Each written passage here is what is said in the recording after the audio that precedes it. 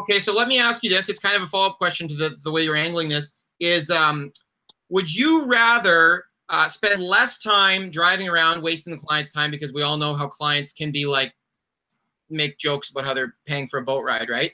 So would you rather be extremely efficient and hit a bunch of spots, you know, like every spot in sight that is perceivably good, that you've had experience on or looks good? Or would you rather be like, boom, hit a couple things here, move along and see if something's going on somewhere else? Like, do you get any sort of a preference with that in terms of scanning as much area as you can or breaking down smaller areas? For this time of year, I have, like, you know, same thing, traditionally active areas, and I'll go into that section, and usually there's, you know, 3 or 4 things that I want to hit there. I mean, if that's totally dead, the stuff on the inside of the bays, stuff on the outside of the bays, then yeah, I'll definitely check out a different section. You know, if I'm not feeling it by you know, halfway through the day, then I'm going to go check out a different area and see what's going on, especially if, you know, the activity is really low. So okay, yeah. So what you're kind of hinting is you want to sample distinctly different areas. So Joe, do you sort of witness some of the same stuff about seemingly some areas being cold and you want to get out of that area and perceivably get to an area that's hot, and then you find an area that's hot and you really want to, like, not to overuse the expression, but you really want to double down on that specific area and hit everything in that area because it seems like it's hotter than everything else? Have you experienced that? I mean, it's such a tough thing for me to look at, but because there's so many variables, right? Especially, you know, you're looking at majors, minors, weather changes, stuff like that. But I do kind of feel like there's certain times where one area can be hot and another area can be cold, whether it's due to some sort of hatch that's happening and causing the bait to be a little bit more active or less active in one area. I feel like there's times where, you know, Lake of the Woods, and there's not just times where it's like this, but Lake of the Woods plays out like, you know, a half a dozen different lakes put together. And I've only guided on Lake of the Woods, but I know guides that guide on multiple lakes, and they can say that one lake will be much better than another lake that is in the same region at the same time. And I feel like Lake of the Woods is the same way. There's one section of lake that can be hot and one section of lake that might be cold. And of course it takes, you know, you got to be fishing every day. You got to be on the water every day to really notice these things. But is your best explanation that it has to do with hatches, etc.? Is hatches your absolute best guess? Do you want to add any other guess set? Because just the reason I'm asking this way is that all we hear about is moon phase, pressure, all this stuff. That's all we hear about. If this side of the island's hot and way over there, a few islands down, is cold, they're all experiencing the same pressure. They're all experiencing the same moon phase. So is hatches your best guess, or do you have a better guess or another guess? That's going to be what my best guess is. You know, I like one example that I use to come about this is walleyes. I do some walleye fishing early season here, and there's certain areas of the lake, certain bays in the lake where the rock reefs turn on before any other areas of the lake. And you notice the walleyes are just packed full of crayfish in these areas.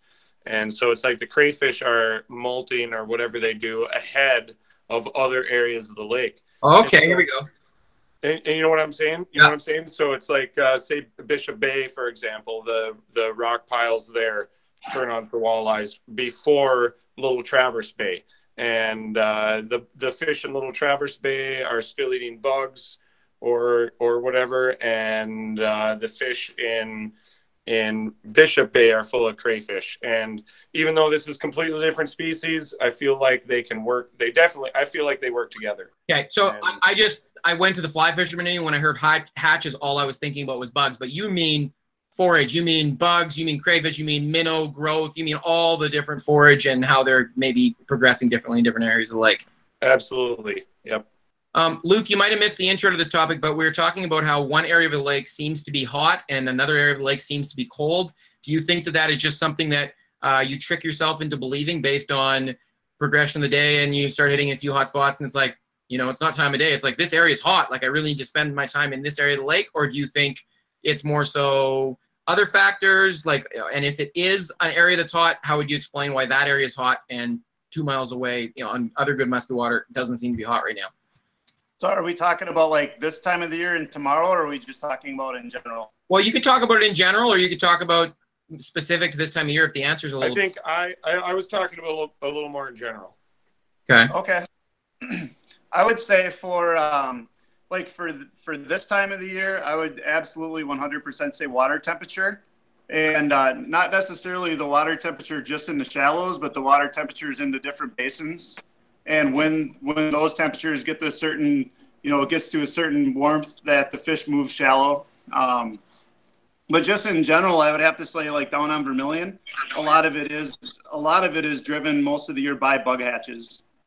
Okay. We have where the mayflies drive the whole food chain, and when we have hatches, it'll pull the muskies off of like your traditional structure, and it pulls them into the open water, and and then they'll move back in.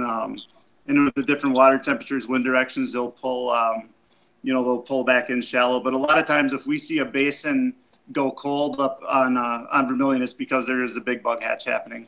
Oh, so you don't mean cold water? You mean if it's going cold for fishing, it's because the bug hatch is kind of offsetting everything?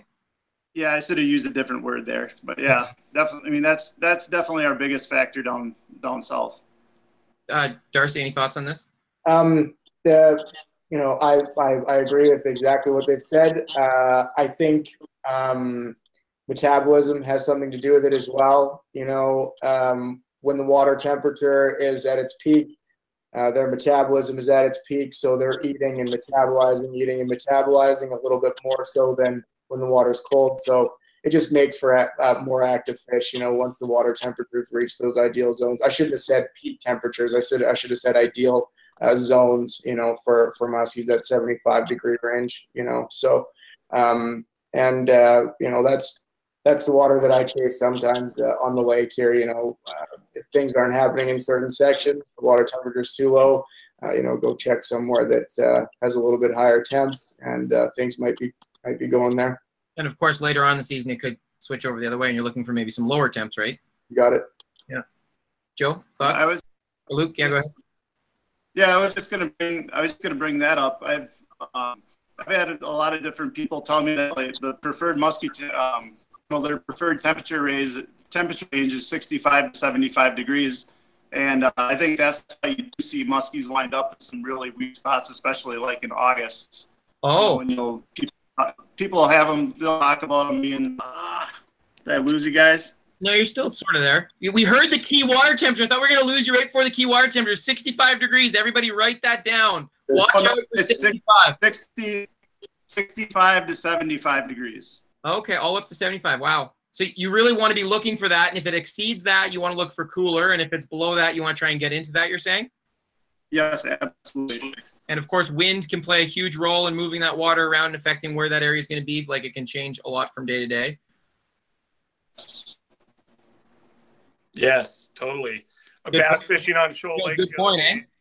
Bass fishing on Shoal Lake the other day. South end of the lake, water temp was only 53. Moved up just a few miles into some more shallow water. The water temp jumped up to 10 degrees, 63, 53 to 63 with only a few miles in between. See any muskies? No muskies. Didn't see any. Lots of bass. Back further into 65, I think. There's no muskies in Shoal. Oh. Well, that